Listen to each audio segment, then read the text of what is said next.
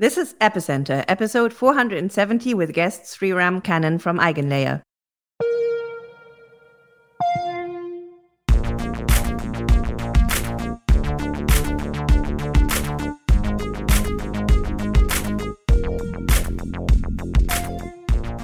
Welcome to Epicenter, the show which talks about the technologies, projects, and people driving decentralization and the blockchain revolution. I'm Friederike Ernst, and I'm joined by Felix Lutsch as my co-host today, and we are speaking with Sriram Kannan, the founder of Eigenlayer, which is a restaking protocol, and what that means we will get to in just a minute. But before we speak with Sriram, let me tell you about our sponsor this week. Omni is your new favorite multi-chain mobile wallet that puts the power of Web3 at your fingertips. In just 3 tabs, you can stake and manage your assets on over 22 built-in protocols, including all major EVMs, Layer 2s, non-EVMs like Cosmos, Solana, Near, and more. Omni abstracts away all the complexity while being fully self-custodial, meaning getting yield on your crypto has never been this easy.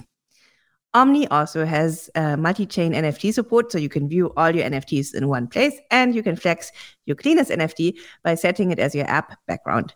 Don't forget to check out the Explore section in the app for your daily fix of the hottest dApps, yield, and news across chains. And there's a lot of news recently. Omni recently upgraded to its app to provide you with more functionality than tens of different DeFi apps and wallets combined. To highlight their transformation, they renamed from Stake Wallet to Omni, the next generation super wallet. Join thousands of users on this next generation wallet by downloading it today on iOS or Android at omni.app. So, Sriram, it's a pleasure to have you on.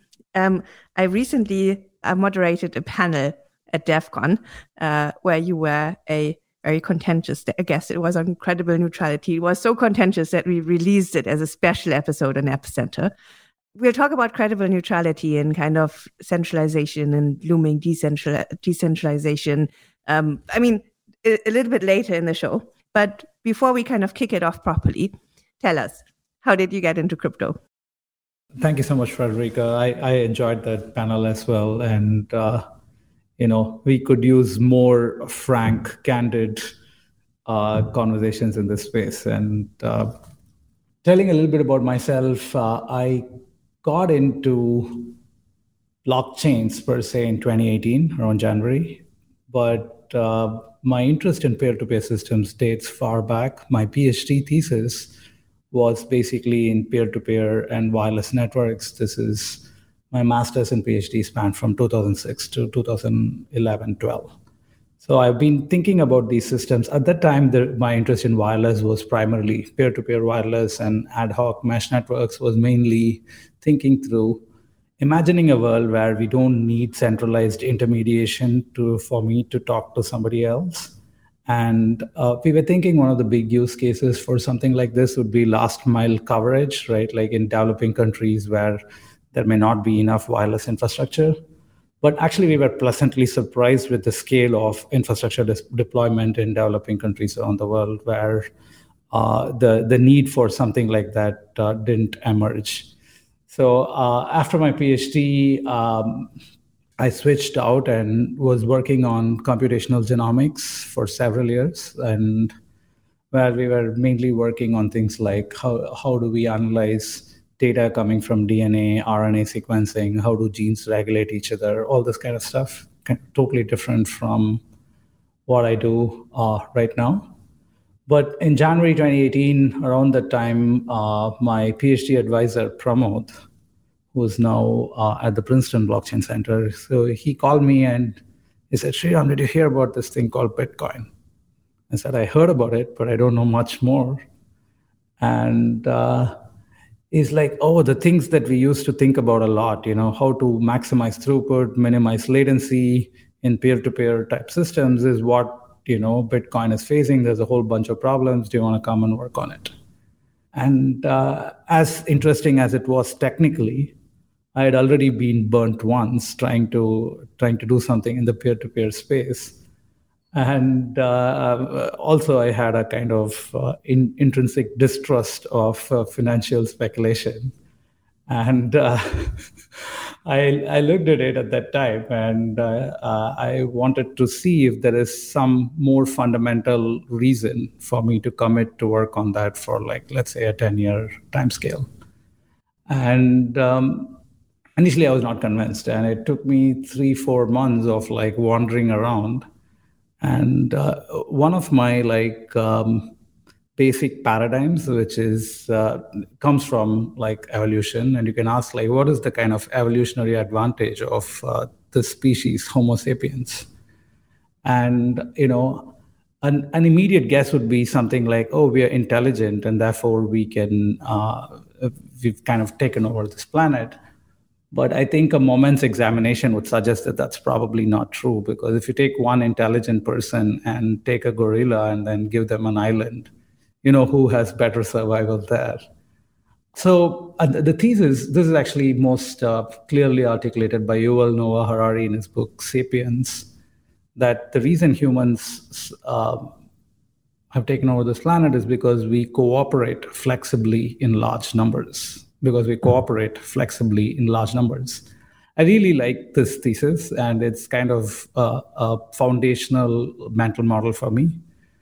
And as I think through the thesis and looked at something like Bitcoin, it became clear that the ability to cooperate is limited by trust, right? Like, I'm going to cooperate with you if I know I can trust you. And if I can remove the barriers to trust, then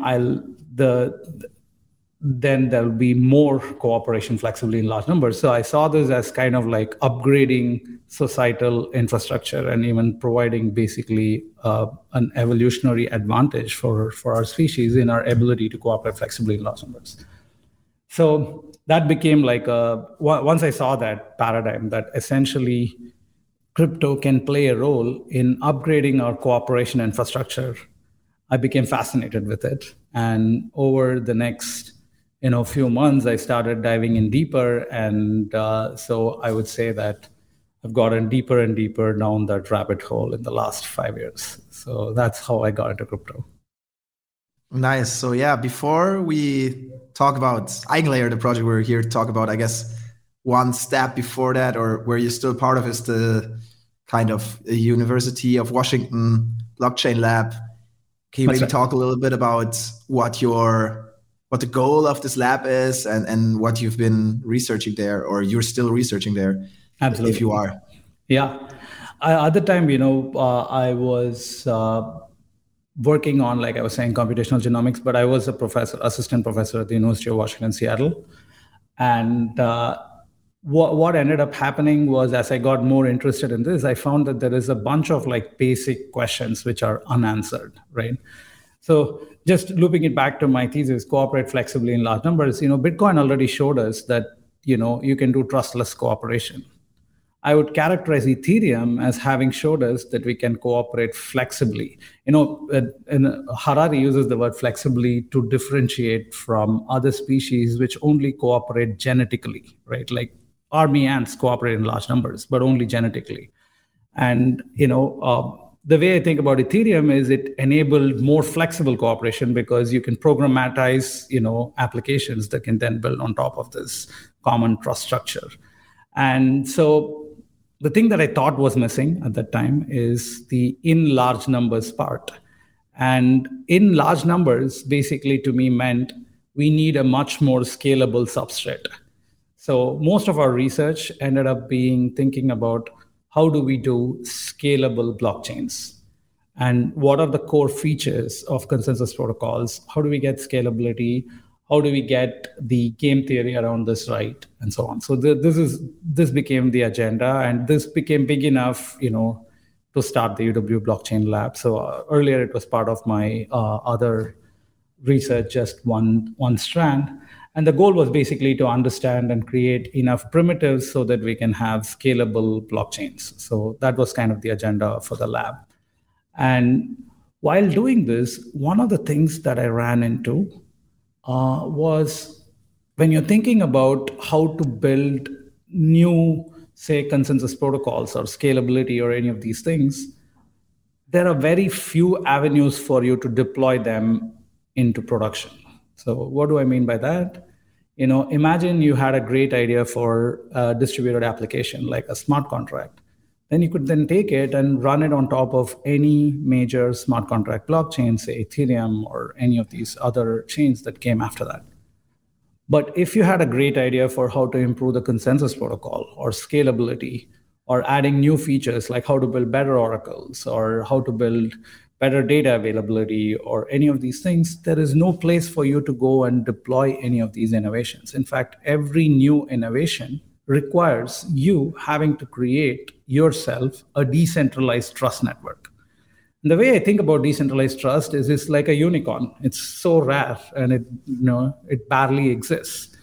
And so it is completely untenable to ask like a good distributed systems engineer to also create decentralized trust along with each of their innovations. This appears rather insane to me, that this is the expectation that we have, that like each person who has a good idea for a consensus protocol, a good idea for a virtual machine, also go and create a social revolution to create decentralized trust. It's just simply untenable. So initially, I didn't understand all of this. My initial thinking was, hey, we have these cool ideas for how to improve consensus protocols. Maybe somebody will take up and use it. And what I saw was there is a lot of governance bottleneck and pressure in big systems, which rightfully should exist. To, the next upgrade needs to be made sure that, it's really, really accurate, correct, and safe. And it's a long process to get there. And there is no place to do rapid experimentation. So saw that, and I was a little bit frustrated with this state of the ecosystem, that basically the idea that smart contract developers had a variety of options for experimentation, whereas infrastructure builders, which I thought was the core bottleneck, which was limiting the scope of blockchains, did not have the same playground for innovation. And so this became a little bit of an obsession, trying to figure out how do we borrow existing large trust networks to then go and create and let anybody innovate on top of a common substrate. And I would say that was kind of the seeds for what became EigenLayer later, is this obsession in trying to figure out how do we leverage existing trust networks to do new things that it was not designed to do.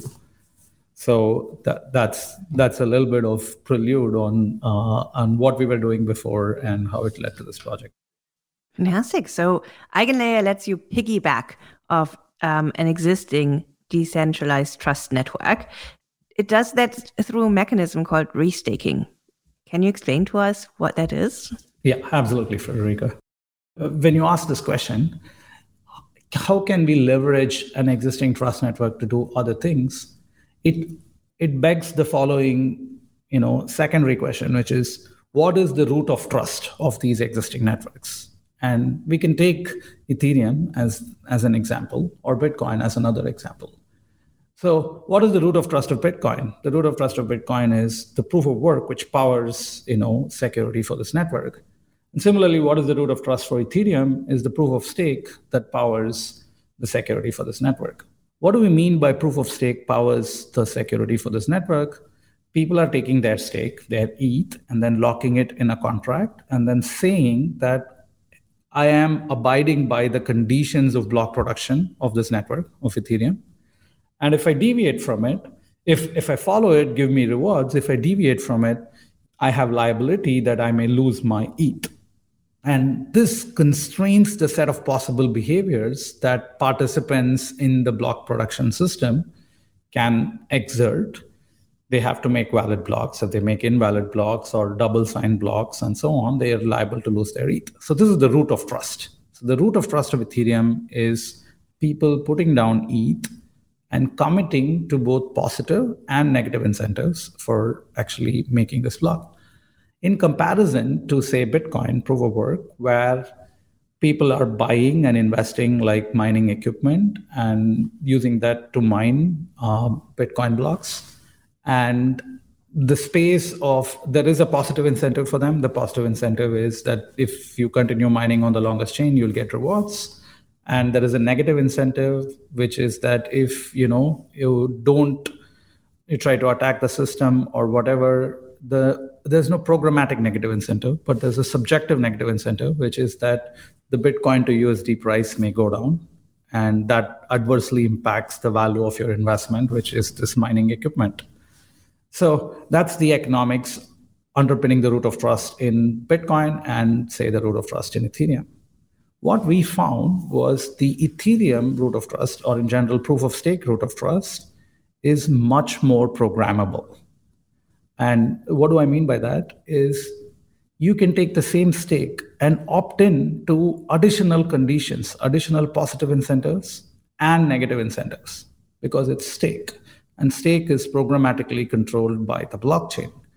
Whereas you cannot do the same thing on Bitcoin. You cannot take Bitcoin root of trust and then say that I can also opt into additional negative incentives, because any additional negative incentives have to translate to Bitcoin to USD price movements, and that's not possible for us to modulate.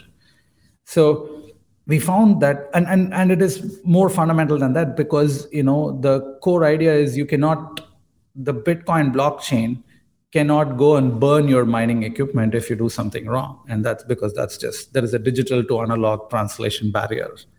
Whereas, your ETH is stored in a contract, and you can basically, burn, lose, transfer, whatever that ETH. So now, having got into the root of trust of proof of stake, we can ask, how can we leverage the same ETH to then also secure other things? Imagine a world where all stakers opt in, restake, which is basically commit their stake to additional services. They say that, hey, I'm going to also run this other data storage network, this Oracle, or this new chain, any of these other things. And they say that if I do not behave correctly on any of these services, I'm liable to lose my ETH. And if it turns out that all of them, all the 100% of ETH stakers opt in, then you have kind of gotten the same root of trust that is underpinning the Ethereum blockchain to also opt in to your service. So you can think of, once you have everybody opted in, everybody restaked, then it's almost as if the Ethereum protocol upgraded itself to make sure you are basically, this other service is being run by everybody who's also running the Ethereum staking. And you can think of two different ways in which trust transfers. One is trust arising due to decentralization. Each stake is widely distributed and staked. So that is one dimension. So to just access that dimension, it is sufficient if the same set of ETH stakers also go and run this other service.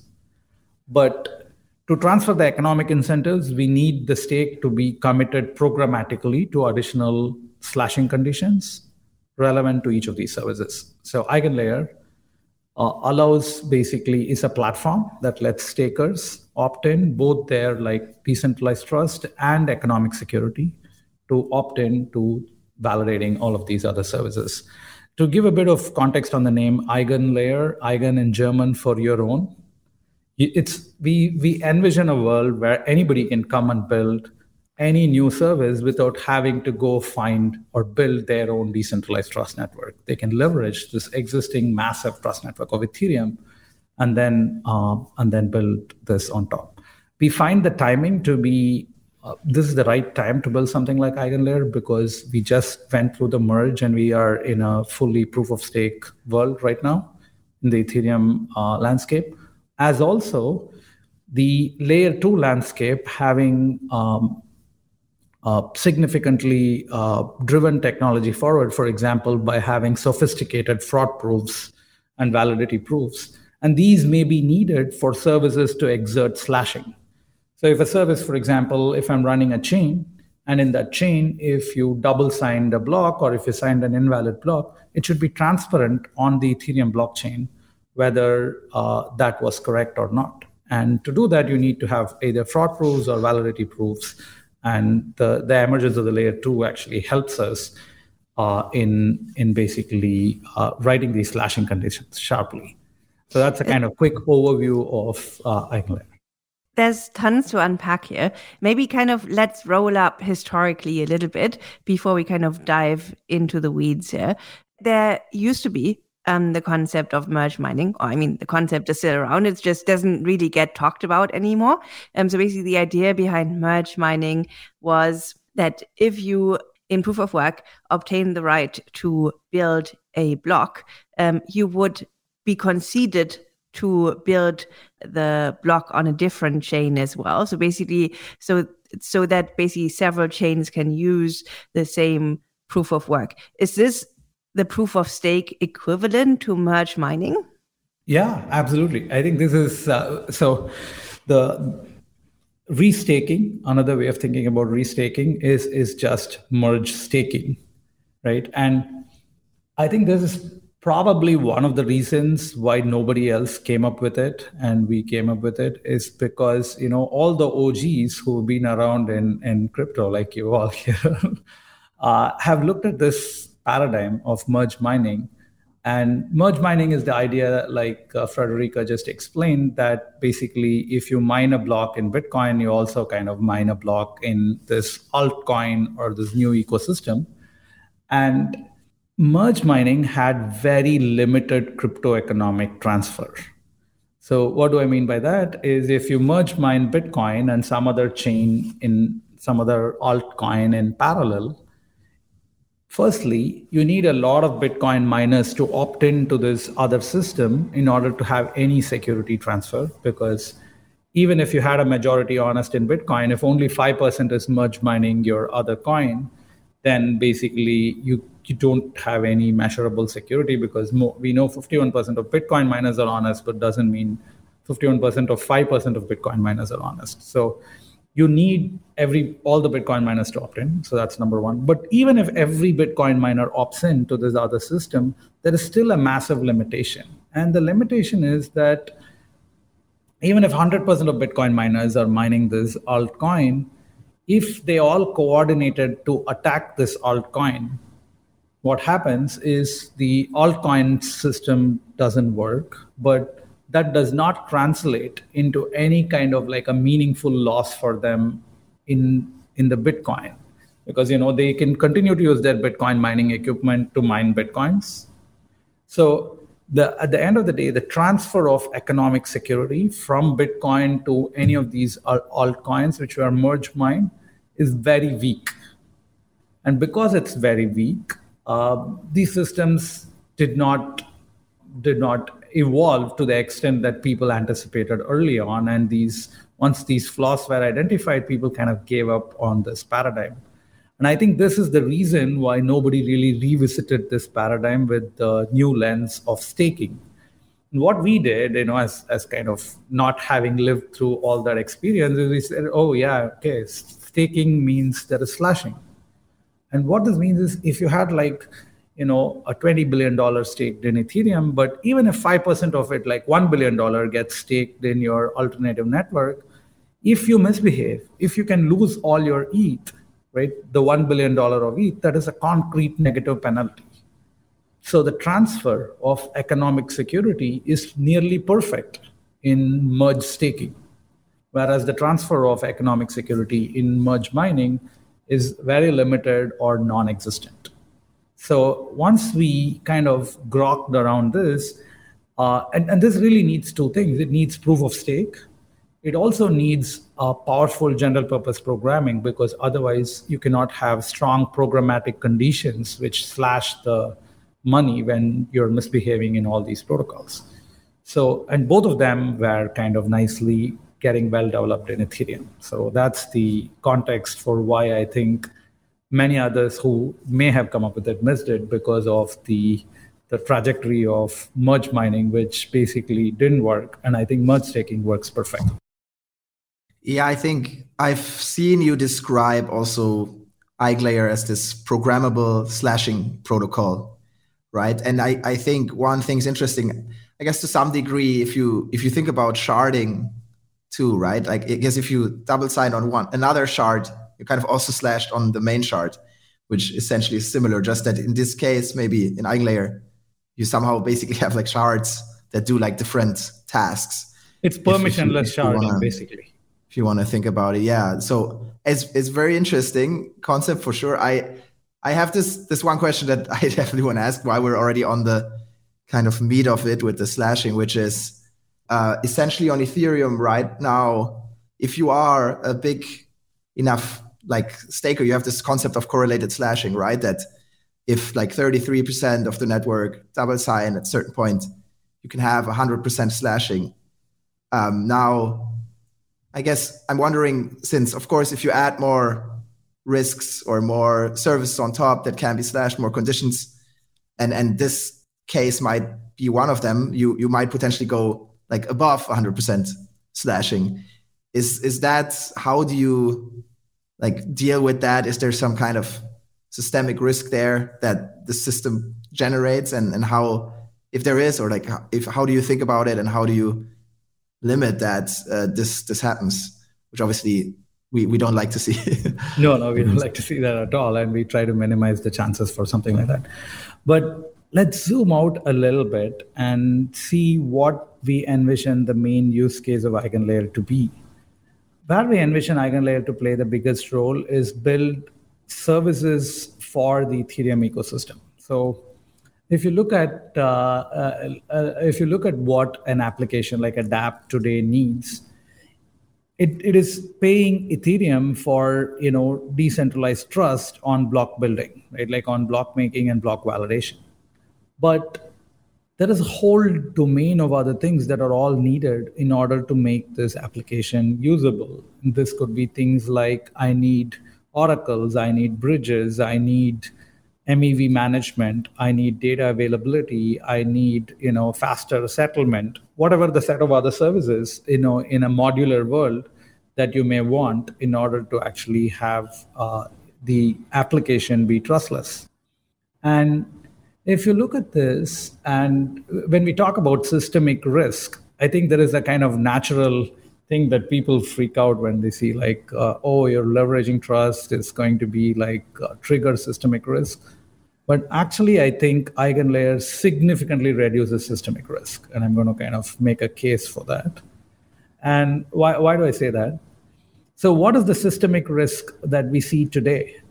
If you're an application and you consume trust services from Ethereum, but you also consume trust services from oracles, from bridges, from other things that you all depend on.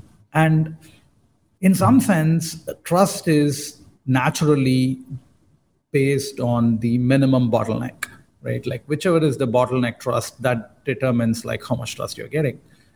So you have, ecosystem service from Ethereum that basically makes blocks, but you also need all these other things. So imagine if you had like $20 billion staked in ETH on L1, but you have like $1 billion staked in your Oracle, $1 billion in your bridge, and $1 billion in your data availability and other things. Now, the trust that you're getting as an application, what is the cost of attacking all these applications? Find the least trusted one and take over that thing. That is all that is needed to actually attack the whole system of applications. And okay, now imagine in an EigenLayer world, you're fully over-leveraged, okay, which is what we are kind of worried about. What does over-leveraged mean? Like every staker is doing everything, okay? Every staker is participating in the Oracle, every staker is participating in the bridge, every staker is participating in the data availability. In fact, I'm going to argue that this is the best possible world we can build. Why is this? Because now to attack any one of the applications, you have to attack either the core L1 or one of these services. And if you attacked any one of these services, you're going to slash 51% of that service. So that's the mental model for building on EigenLayer, is you should have, if the safety of that service failed, right, then you should be able to slash a majority of the stakers. So if you take this mental model, then essentially what you can do is to now attack any one of these services, you need to attack like this $20 billion stake. You cannot attack $1 billion stake and take over the system. So the cost of corrupting the ecosystem actually increases under perfect restaking. If you're restaking. But so does the reward, no? So does the reward. The reward doesn't increase, actually. Why? Because you could have already taken that gain by just attacking the L1. So the reason the reward doesn't increase is the same set of dApps. So there is a set of dApps already living on Ethereum. They trust the Ethereum L1, right? And now they were dependent on all these external non-ecosystem services, right? Like oracles, bridges, which were not done by the L1. They were dependent on all of these. And by attacking L1 anyway, you could have attacked these dApps. But because it is, trust is the min of many things. If I trust you and Felix and somebody else, and anyway I'm trusting, let's say, Frederica with my life, I might as well trust her with my bag and like other things. Instead of like giving those other things to other people, then, my trust exposure actually increases. But the cost of corruption the profit from corruption doesn't increase, because Frederica could have already taken my life, and she if she doesn't, the same thing's happening with the L1. Is basically already the dApps are trusting the L1 for block production. If you double sign, if you do any basic issue at the L1, you could have taken away kind of like value from the dApps. I'm with you, part of the argument. So, I mean, obviously, if you have a system that is composed out of individual components, the weakest link is what you need to break in order to break the system. Totally with you on this. But if you have different chains or different applications, secured by the same stake, to me, that's not the same thing. So basically, if you have, say, the Oracle that would have been incorporated anyway, yeah, that's still the same system. So if I look at Ethereum now, say Ethereum, the Ether is worth, I'm making this up now, 150 billion, give or take. But the ETH ecosystem is worth 500 billion or 800 billion, whatever. I haven't done the maths, but probably ballpark correct. And that's probably fine. So basically, but if you were to secure like the entire global economy with 150 billion, this would probably not be fine, right? So basically, to me, the question is there a way to mathematically deduce how much you can actually secure economically with the stake that we're talking about here, namely the 150 billion of ETH? Yes. So the first point, I think, what you're saying is, well, if there were applications that already existed on Ethereum today and only they are being served by these additional services, then yes, the profit from corrupting doesn't increase because they're already there. But if it does increase the economy significantly because of like, actually the same money is now securing a much bigger economy, then, you'd be under serious trouble. But let me make a contrapositive to this. Imagine we are 4 years back, okay? And, somebody comes and tells me ETH is worth, 100 million, 200 million today. And, there's no way that ETH can secure like a $500 billion worth of an ecosystem. And that didn't turn out to be the case. ETH is now securing a $500 billion worth of ecosystem. And you can ask, why is that? Because ETH grew in value relative to the ecosystem securing it. It is securing. And this is for the good, right? Because actually, the value flow from the fees actually sustains enough value to actually make sure that ETH is valuable enough. And one could make the same argument that by making what the Ethereum secures a little bit more meta, by making it's not only what is run on the Ethereum virtual machine, is basically anything that the Ethereum Trust Network can secure. You're actually just, increasing the scope of applications. What could be built as applications on EVM versus what could be built as applications which are natively, new distributed systems that can then be programmed on top. And you could make this argument that basically ETH will grow because you're receiving fees from not only, block making, but also from all these other services accrue back to Ethereum. But I think there's a separate part to your question, which is a more mathematical kind of a question. And the question is, what are like exact equations that like calculate and understand this over leveraging? So to do that, we have to actually look at what's happening in the ecosystem today already. And you look at it, you have $20 billion. You said Ethereum's worth 150 billion. Yes, that's true. But each stake is worth maybe less than 20 billion today. But it is securing this $500 billion ecosystem. Why are we not worried about this over leverage? What is going on, right? Like what's the underpinnings of not worrying about this over leverage. And I think there are two ways to look at it. One is a practical way, and then I'll go to the mathematical way. The practical way is you look at it and you say, oh, you have $20 billion staked. And if you're an attacker, firstly, you have to acquire $20 billion or whatever, 2/3 of $20 billion. And because there is a slashing protocol at work, you're going guaranteed to lose that 6 billion, 7 billion, 13 billion, whatever, depending on what type of attack you're pulling off. So you're guaranteed to lose a whole bunch of money. Whether you are able to make away with a whole bunch of money is anybody's question, right? Like whether you will be able to run away with more than $10 billion from this ecosystem is questionable because of what? Because you don't have exchange liquidity at that scale. You don't have, exit points, and there is frictions, and society will fork you out, and all these other things that essentially constrain the profit from corruption. So the cost of corruption, the cost to the attacker, is guaranteed that they have to take, this $6 billion or $13 billion risk, and the profit that they can make is potentially limited. And these two together constrain the system enough that practically we don't see these attacks. But you're evading my question, right? So basically, because I'm asking what's the upper bound, and you say, no, but it's lower than the upper bound, which I am sure it is. I mean, so basically, I totally concede that, say, you break Ethereum, the Maker token is probably will crash. I mean, totally with you on that. But I mean, is there a way to calculate numbers? Yeah, that's the next part of the question there. So I just answered the practical way. We can also actually understand these more mathematically.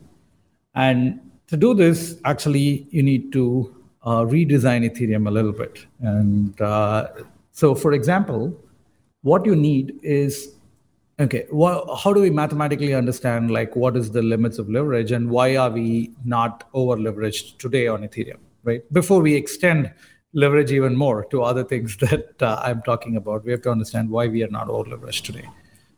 So the first part was a practical argument arguing that there is a kind of hardening of security at a certain scale. And that's the argument. But the second part is a more mathematical argument. And what you can do is you can say that the total amount of so whenever there is some kind of an event, there is either a social response or other response which happens within a certain time.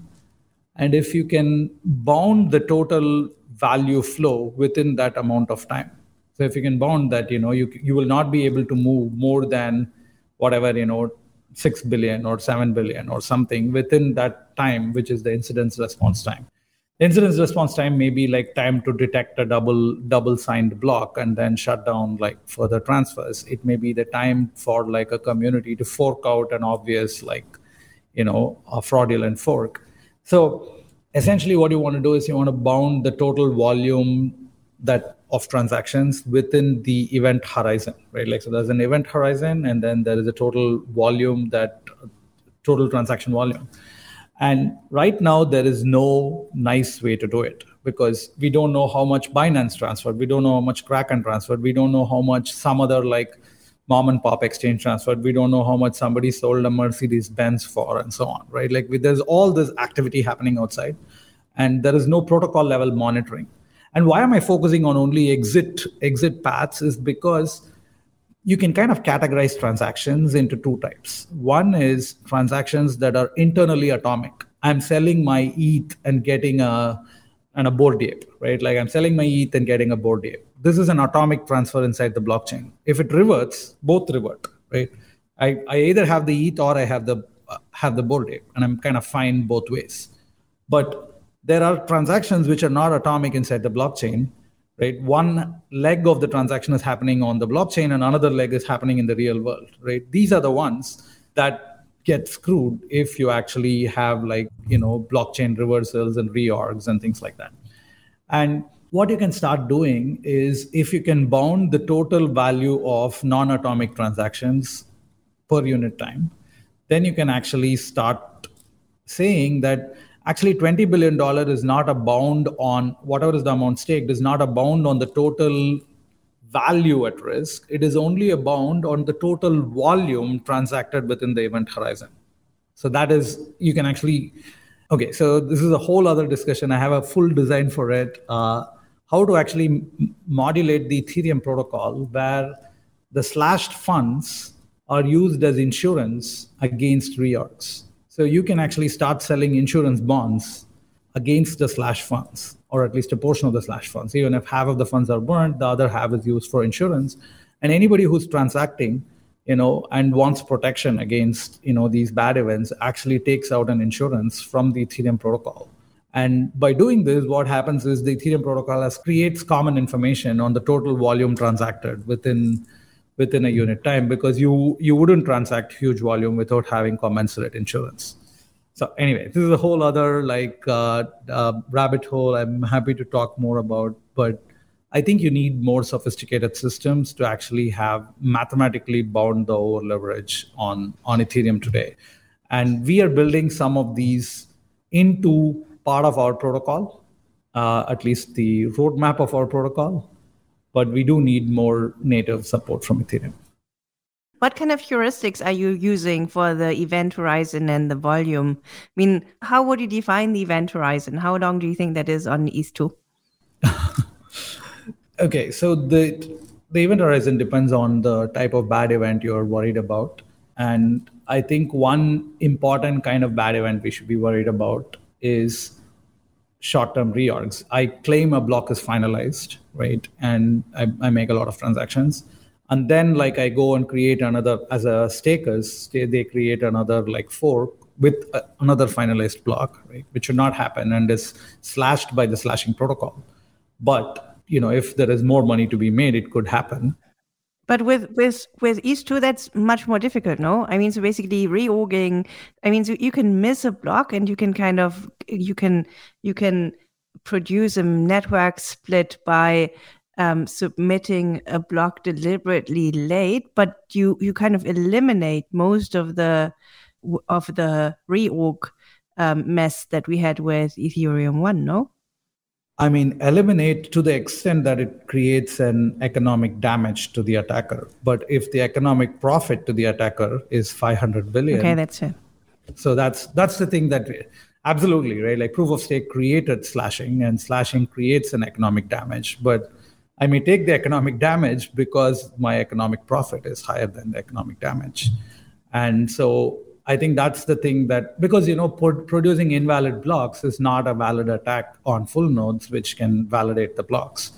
So really the only major safety attack is reorging finalized blocks, right? And you can reorg finalized blocks if you have majority stake and you're willing to lose it.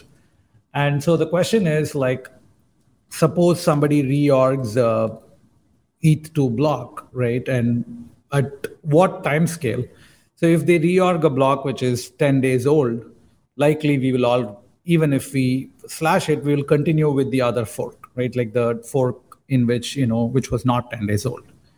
But if it was 12 minutes old, which one will we continue with? I don't know, right? And so the event horizon is basically, the time to detect a reorg attack, or the time within which you can effectively make a reorg attack, which will not be rejected. And so that's roughly what I would say.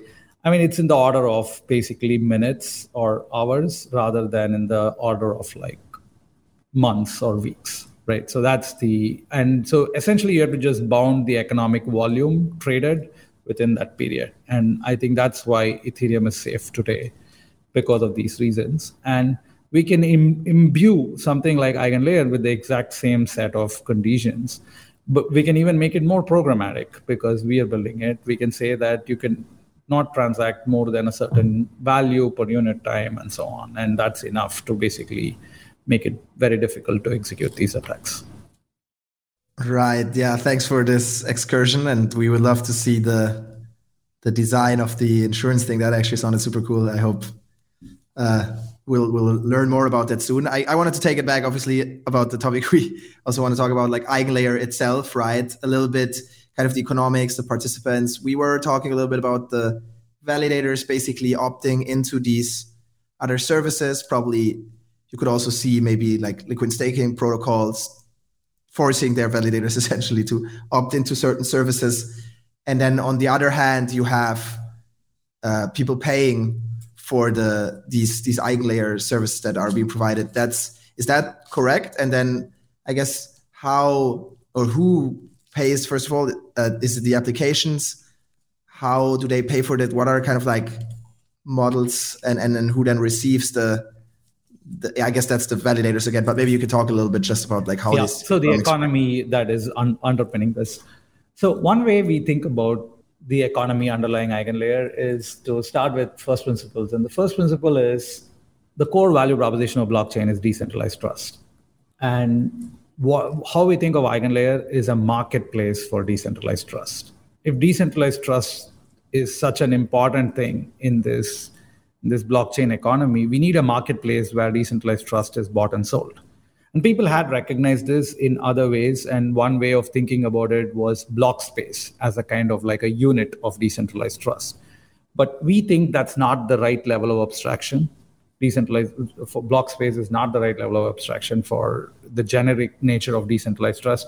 You may want to run a new distributed system. You may want to run like a secure multi-party computation, whatever that was not natively in the protocol, right? So the right unit is, you have this decentralized trust network and you are basically committing to do additional validation. And the question is, how much value are you willing to take for it, right? And so to elucidate this economy a bit, so there are two sides to this market. One side is stakers who are then offering their decentralized trust services to others, right?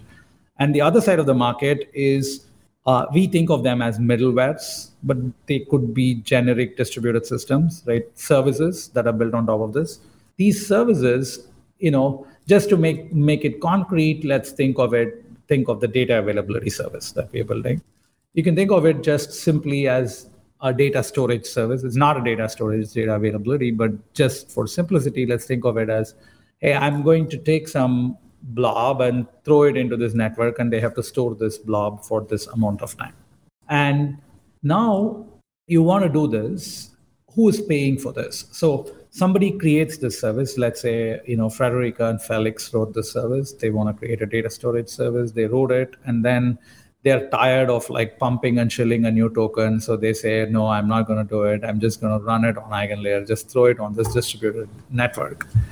And they do it and they say, there's a Frederica and Felix wallet, right? Like, so you have a wallet and you say that anybody who's paying, and you also create an economy around it. You say anybody who wants to store data on this distributed network needs to pay $1 per byte or 1 ETH per byte or whatever, right? 1 ETH per gigabyte, okay? So you have this 1 ETH per gigabyte, and now somebody else who wants to use this service, they come and they have some interfaces. They store the data on this like decentralized network, and they pay that 1 ETH per gigabyte to store that data. And when Frederica and Felix created it, they also created a distribution economy, which said that, we will take 30% of this like 1 ETH per gigabyte, and the remaining 70% goes to the validators. And the validators look at it and they say, does this make sense for me or not? And they opt in if it makes sense, if that economy makes sense for them. And so every time when somebody comes and stores data, they collect that 1 ETH, and that 1 ETH, 0.3 ETH goes into your wallet, and then the remaining 0.7 ETH gets redistributed among all the stakers. So there is really a third party, like there was originally a service, and then there was the stakers. And then there is service users of that service, which could be rollups, which could be applications, like distributed applications, which should be end users who just want like a Dropbox type thing to be built on a blockchain. So that's the economy. The economy is basically the creator of the service decides how value is apportioned between the creator, the innovator, and the service providers, the stakers, right? So how this economy is distributed. And once they set forth the set of these conditions, what they actually do is, a service creator. So to delve into this a little bit more, the service creator also creates a container, which the stakers should be able to download and run, which does this particular service, downloading and storing the data for this amount of period if fee has been paid. And they also create a smart contract. The service or middleware creates a smart contract which talks to the eigenlayer smart contracts and establishes who can participate in the system, each stakers with whatever, at least so much staked, or do you allow stake deed holders? What is the entry condition to participate in your particular service? That's the first part. The second part is what is the payment condition, or it is actually 1 ETH per gigabyte and 0.3 goes to the creators and 0.7 goes to the stakers. That's the payment conditions are encoded in the smart contract. And finally, negative incentives like slashing are also encoded in the smart contract. It says, if there is a recall game, and then I say that randomly I'm going to recall some bytes and you have to produce it. And if you don't produce it, you'll get slashed. Right? So some kind of like a negative incentives. Those are encoded into the smart contract. Now, if you're a staker, you're participating in EigenLayer, you can go and express your preference, whether you want to opt into this particular service or not. And you go in and sign a thing and say that, yes, I want to opt into this particular service. Then you're registered for that service, which means you're supposed to be providing it. And if you violate some conditions stated in the smart contract, then you will get slashed. But if you don't violate any of those things, you will continue to receive payments at the encoded rate. So that's the core economy of EigenLayer. So to build an EigenLayer service, you have to write an off-chain container that stakers can download and run. It can be in arbitrary language as of now. And there is an on-chain slashing contract or on-chain contract, service contract you have to write, which controls gating, who participates, positive incentives and negative incentives. These are all encoded into the smart contract. And so when somebody is opting into a particular EigenLayer service, they know exactly what set of things they're opting into. How much due diligence does this require from the validators, right? So basically, if I'm a mom and pop validator, do I know which things I should be validating on? If it's too difficult to discern which ones are good things to co-validate for, I might be foregoing yield, which might make it economically unviable to validate myself. And I mean, this is something that the network needs, right? And so basically we've seen recentralization, for other reasons. So I mean, basically people just stake with their exchanges, or there's Lido and don't get me started on proposal builder separation and MEF boost, whatever. So basically, I mean, we've seen these. Will this add to this entire situation? It adds and it subtracts, and I'm going to explain both sides. How much due diligence does a home staker need? And what we're trying to do is to create an audit economy around these EigenLayer services, right? So there is going to be, just like smart contract audits is how users trust smart contracts to do the things that they say in the white paper or whatever other things. So there is a barrier for a user to use a smart contract. In the same way, now there is a barrier for staker to opt into new services. So there is a attendant audit economy that is needed, and we want to absolutely minimize the amount of diligence that somebody has to do. And there may be multiple categories of services, those that are kind of vetted by us and, or some other reputed agencies and so on, and stakers may feel more inclined to opt into them. And there may be others that basically, so you can imagine a world where a home staker says, give me Frederica's curation of services. I only opt into everything that Frederica says, right? And that should be possible. And if somebody says, no, actually, I want to be the one who wants to make the decision, that's also, something that is available in this free economy. Okay, so there is a bit of barrier on auditing, vetting, what these services are. So that is something but it can be kind of delegated, right? Just that ability to say that I'm trusting X for doing the delegation and I'm just following along. And in terms of missing out on yield, I think like everywhere else, there will be a power law. There will be maybe 3 services that account for pretty much all of the yield, 90% of the yield in this kind of a platform. And it's the same way, like we have dApps, and there are thousands of dApps, and maybe 3 account for pretty much all of the fees today on Ethereum.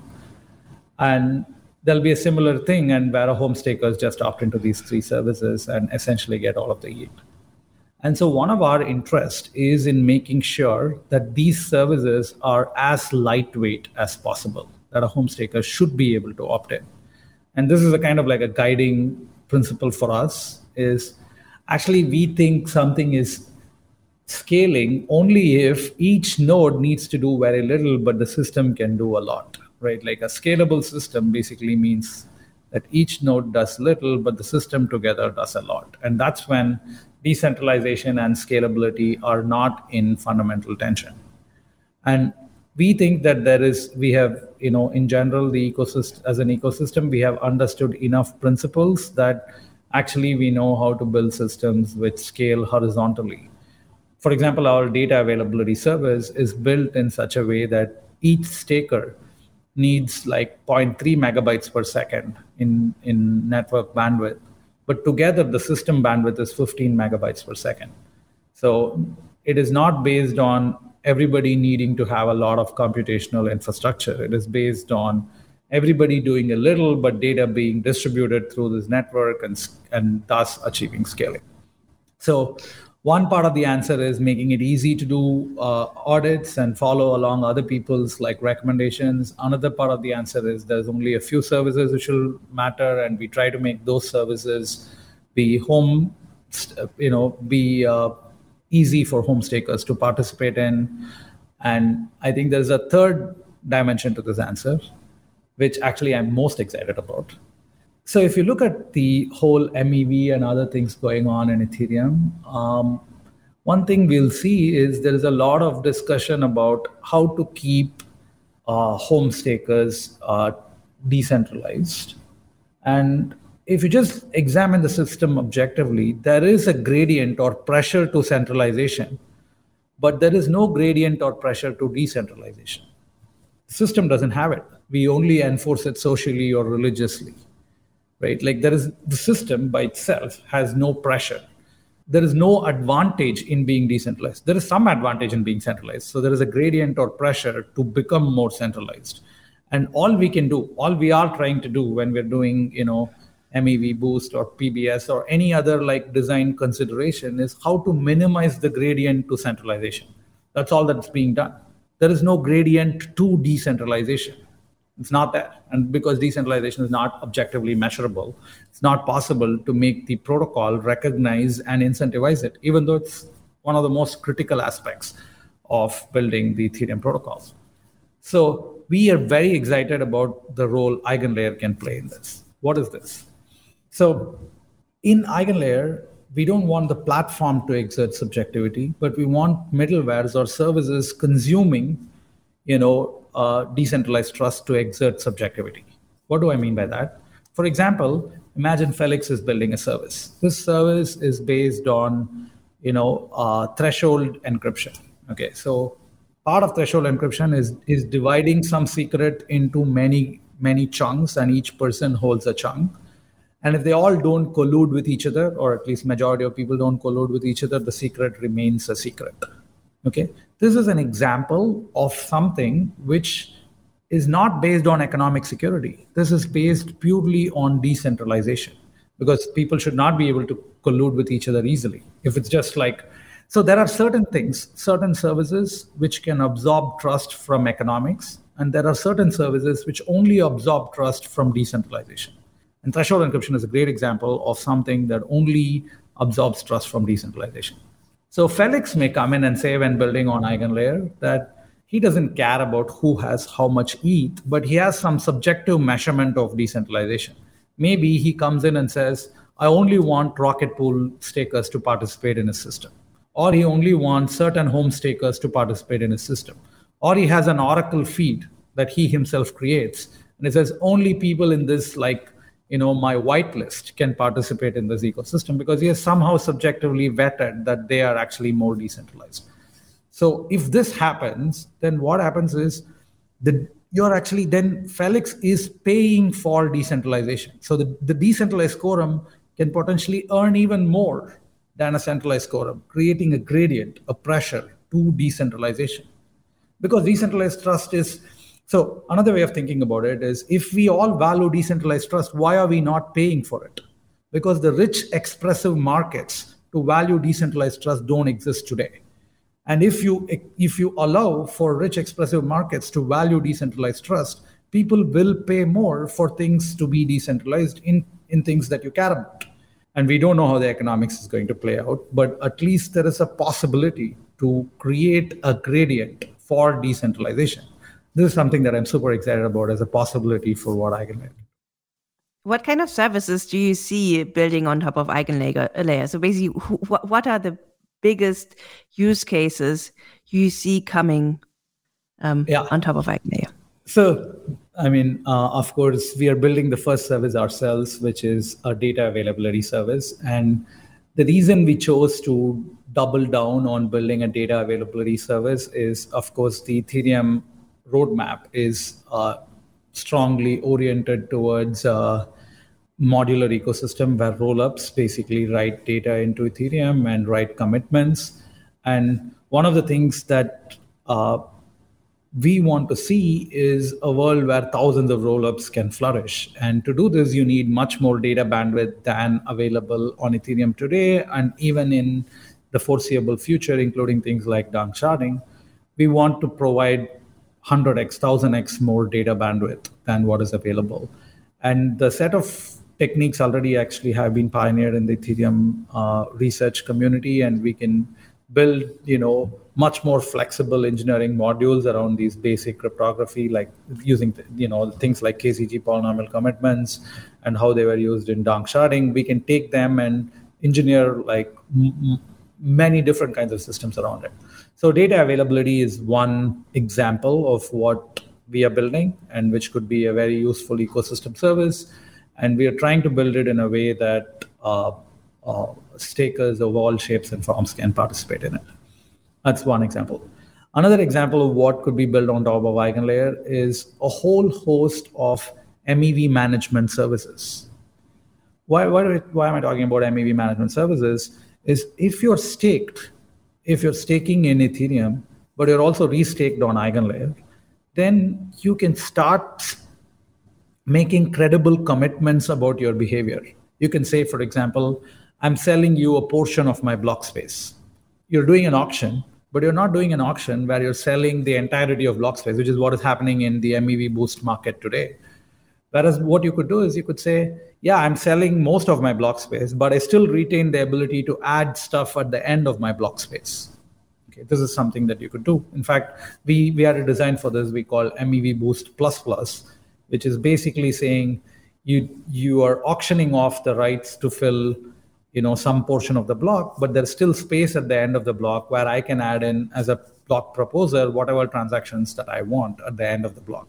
So you don't have to make a trade-off between expressing my preferences as a block proposer and the economic upside of having to participate in an MEV market. I can do both. So this is one example of what you can build on Eigenlayer as an MEV service, but there's a whole host of other things. You can start doing things like multiple block builders, decentralized block building. What I do is instead of selling all my block space to one person, I say, I'm selling the first 30% of my block space to Frederica, the next 30% to Felix, and so on, right? Like I can start doing more of these things. And what does Eigenlayer particularly enable in it? The idea that if I don't stand by my word, if I told Frederica that I'm going to include 30% of her, transactions in the first portion of the block, but I don't, then I could be slashed on Ethereum, right? So that I could lose my ETH, and that gives Frederica some trust in me in actually making this transaction possible. So the ability to make credible commitments actually opens up the space for how we do transaction ordering priority. Even things like I want to build a threshold encrypted mempool. So I commit to maybe selling the first 30% of my block space, and then I say that the remaining 30% or the next 30% I'm going to use threshold encryption. And I agree, I send a signature saying I'm going to use the decrypted version of these encrypted transactions. And if I don't include them in the block, then I'll get slashed. So it opens up the space for anybody to come in and innovate on MEV management services. So that's one huge category. There are also other things there, things like I want to do event-driven activation. For example, Felix is like, hey, whenever I'm under collateralized on Compound, then refill my collateral from my wallet at this address. And that's just a kind of standing instruction, event-driven instruction that he wants to give. You can do this today using this category of like middlewares called keepers, which, like Gelato and Chainlink has something, and there are others building in. But the problem with those services is there is a kind of non-attributability problem, whether that node triggered the transaction but the transaction was not included in the block, or that node did not trigger the transaction and therefore it was not included in the block. This is not attributable. Whereas on EigenLayer, if a block proposer opts into these event-driven conditions, then it's uniquely attributable because the block proposer, of course, controls block space. So this is another example. There's all kinds of other examples like whole block flash loans and other like crazy economic objects you can start building. Because block proposers are staked, they can kind of opt into covenants on what they cannot break. So this is one class of solutions, MEV management. Questions? Comments? Yes, let me move away from the financialized use cases a bit. So in principle, there's lots of things that you would love to have a trust network for that are non-financialized and consequently currently crowded out of the truly credibly neutral blockchain, which is Ethereum. So can you kind of make it viable for them to run on EigenLayer? Absolutely. I think one consequence of like high performance data availability is if you have like a huge amount of data availability bandwidth, now you can start running applications which are simply financially priced out, right? And one of the ways we think about this is if you look at the current networks, the operational cost of running the network is far lower than the capital cost of staking, right? Like I'm putting $20 billion of staking, so I need at least a 10% or 7% some APR, so I need at least $2 billion annually in return, right? So that's the capital cost of staking.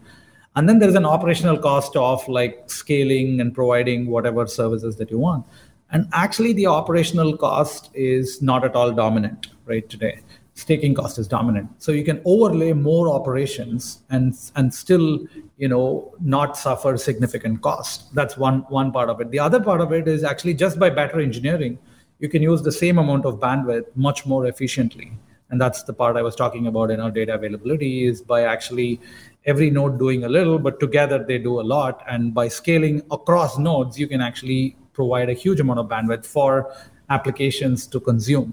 And this is one of the reasons we actually built the data availability first is just like opens up the volume of use cases from use cases where there was high amount of value flowing per bit of data to use cases where you don't need a lot of value flowing per bit, and then open up to the long, use cases where like there is going to be a lot of data needed to be transmitted to arrive at to still like leverage the credible neutral platform like Ethereum for that. Let me zoom right out. So, if you look at EigenLayer as a concept, it's kind of a different paradigm in scaling. So, so currently in scaling, we have layer 2s, we have like the IBC, style connected layer 1s, and now we kind of have this piggybacking mechanism that is EigenLayer. Can you talk about how these compare and whether piggybacking often existing economic system has negative externalities for just that system? So basically, does it take away anything from Ethereum that you're using this as well as an economic trust layer? I think it goes back to mostly the leverage type questions that we talked about earlier, right? That's one part. So I won't go into the same thing again. But what other issues are there? One other issue is the same stake is committed now for Ethereum, but for also to do these other validation tasks. And the one thing to understand is Ethereum is the primary and everything else is the secondary in this market, because you're staked in ETH. And the actual mechanics, which I didn't go into earlier, is you stake in Ethereum and then you set the withdrawal powers to the EigenLayer smart contracts. So what happens is Ethereum has like first dibs at slashing. Ethereum is the primary loan holder, so to say. Everybody else is a secondary on this platform. So that means actually that Ethereum protocol has the priority on slashing. So I don't think it affects the core properties. There's one thing though, which is just temporary, and we hope that it'll get sorted out eventually, is the idea that when somebody is slashed on EigenLayer, when does Ethereum get to know about it, right? Like if there is a huge delay and like the person is actually completely slashed already, they don't have anything remaining, and Ethereum thinks that they have a lot, but actually they don't. And this problem can be minimized by, a feature in Ethereum called smart contract triggered withdrawals. If the EigenLayer smart contract can immediately, the way slashing happens is they immediately triggers withdrawal from Ethereum, then basically you don't have this principal agent type problem. So that's another dimension that we've discussed with the EF people. And I think in general, something like smart contract triggered withdrawals helps all kinds of staking protocols. But other than that, I don't see any significant other aspects to the. You would always withdraw the entire validator, like all 32 ETH for every slashing. I could imagine like some slashings being kind of minor to just kind of discourage you. So I think one of the principles we're using for EigenLayer slashing is to be as rare as possible, and when it happens, to be as severe as possible. So as severe as possible, because we don't slash for things like uptime. We only slash when there is like a significant safety failure, provably malicious action. So when there is a provably malicious action, we don't need to slash a little. So slashing is designed to be very rare and severe when it actually happens. But this you mean, is this for your specific service you're building, or because I guess that's kind of customizable for someone right. That's right. But that's the recommendation for all these services, and we want to because we don't take slashing ETH lightly, and I think it should not be taken lightly by any service either. Especially because of this primary secondary type problem that we talked about, and it should only happen when there is a clearly provable malicious action. If I'm slashed, do I have a recourse? So basically, if say for instance, I'm evil, and I build a service on top of EigenLayer that uses a malicious contract to slash unsuspecting stakers, do they have a recourse? Can they do something against this? Absolutely. So this is something we take very, very seriously, and no amount of audit and other things is sufficient to guarantee that there is no like edge case and malicious code base in slashing. So I think that is a significant problem. And especially in EigenLayer, which couples trust across multiple systems, it could very well happen that all ETH stakers opt into Frederica's like evil contract, and they all get slashed, and it could be like an absolute nightmare. So the way we deal with this is by requiring or like enabling what we call a slashing veto. There is a veto for slashing run by like a reputed committee. The only thing this committee can do is basically veto slashings. And you can think of basically slashing needs approval both by the contract and by this committee in order to actually pass. So that's the trust model, is basically you're trusting one of these two to work correctly to protect against slashing errors. And if both are malicious, then there is a problem. Okay, but that's currently social consensus, right? So basically, if it's a pool of known individuals who say like, clearly Friederike is out of her mind. This was not a slashable offense. Give back the stake. That's correct. So this system relies on both neutral, objective algorithm, which is smart contract, plus a social layer. So The things that blockchains have natively is a social layer to fork the chain if something crazy happened. Sure. And we are an overlay layer, and we don't have the ability to fork Ethereum or we don't want to assume the ability to have fork Ethereum when something bad happens. So we are incorporating the social layer into the protocol, and that's a necessary. And so this layer is not run by like a economic committee. We do not think that it's correct to have a token committee or whatever, run this thing. It should be run by like trusted individuals, reputed entities in the ecosystem. Yeah, that makes sense.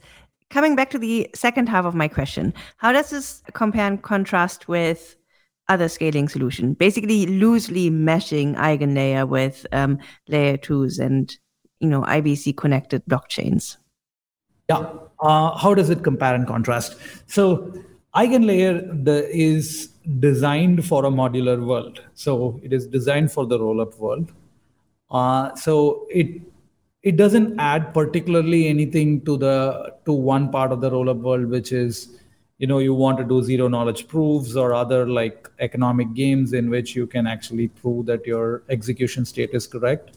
I think that is something that we like a lot, and it's completely complementary to what EigenLayer is offering. So it does offer something in terms of our particular solution on data availability, but also for the ability for others to build even better data availability solutions on top of EigenLayer. I think that is something that we are quite excited about. The fact that the area of open innovation can be quite large there. In terms of other services, other kind of like paradigm. So just to add a little bit more there, for things like optimistic rollups, you have a layer of economic security, which is the sequencer is basically making a claim that what they said is correct. And then you also have a layer of verification, which is that they'll get slashed if that doesn't happen correctly. On things like EigenLayer, you can reuse a lot of stake and provide more economic security for things like optimistic rollups. So that's something interesting. It adds to the optimistic rollup ecosystem. On the ZK rollup ecosystem, I think one thing something like EigenLayer adds is, proof verification on Ethereum is still expensive, right? And it is expensive because of some basic fundamental limits. If you use the Ethereum blocks only to do like ZK proof verification, maybe you can do like 15 to 30 ZK proof verifications per block. So that's the current like block size and gas consumption of these things. So if you had a world where there are like thousands of different rollups, then they cannot all write ZK proofs into Ethereum every block. So that's not possible. But what they can do is, if there was a kind of like restaked quorum of all the Ethereum stakers and they all verify. But the fact is, verifying ZK proofs is very trivial off-chain, right? Like you can run it in parallel. You can check hundreds of ZK proofs in parallel. Each of them may take only like tens of milliseconds. And so you can actually verify thousands of ZK proofs. So in a reasonable node.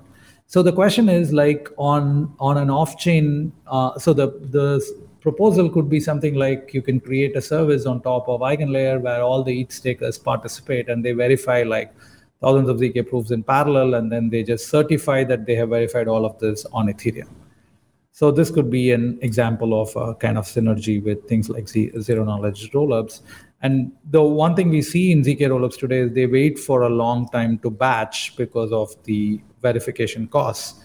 And you don't need to do it, and you can have a bridge which moves data between the rollup and Ethereum every block if you had a layer like this.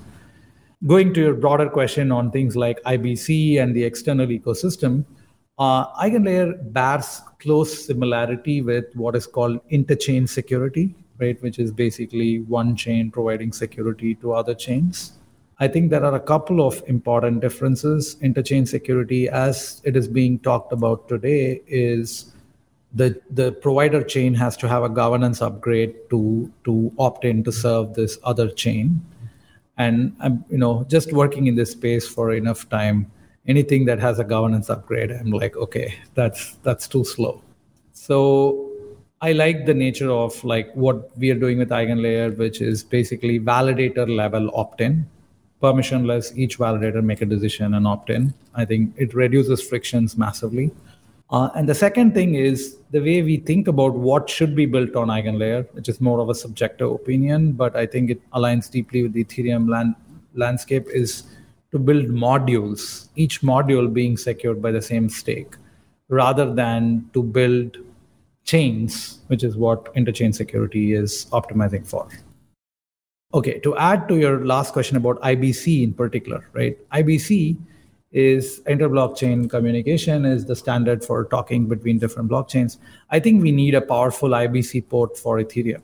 And I'd be very excited to see people build something like that, for example, on EigenLayer, because what you can do is once you have stakers opt in, you can verify signatures from all these IBC connected chains and just make an economic certificate saying that, yeah, we all know that this is the set of signatures in these other chains. So that's an example for how what can be built on EigenLayer. Thanks for expanding so far into it. I think we're also been at it for a while. I think we can slowly get to kind of wrapping up. Maybe for the final question, we can talk a little bit about where the project is at right now. I mean, we talked a lot about what is theoretically possible.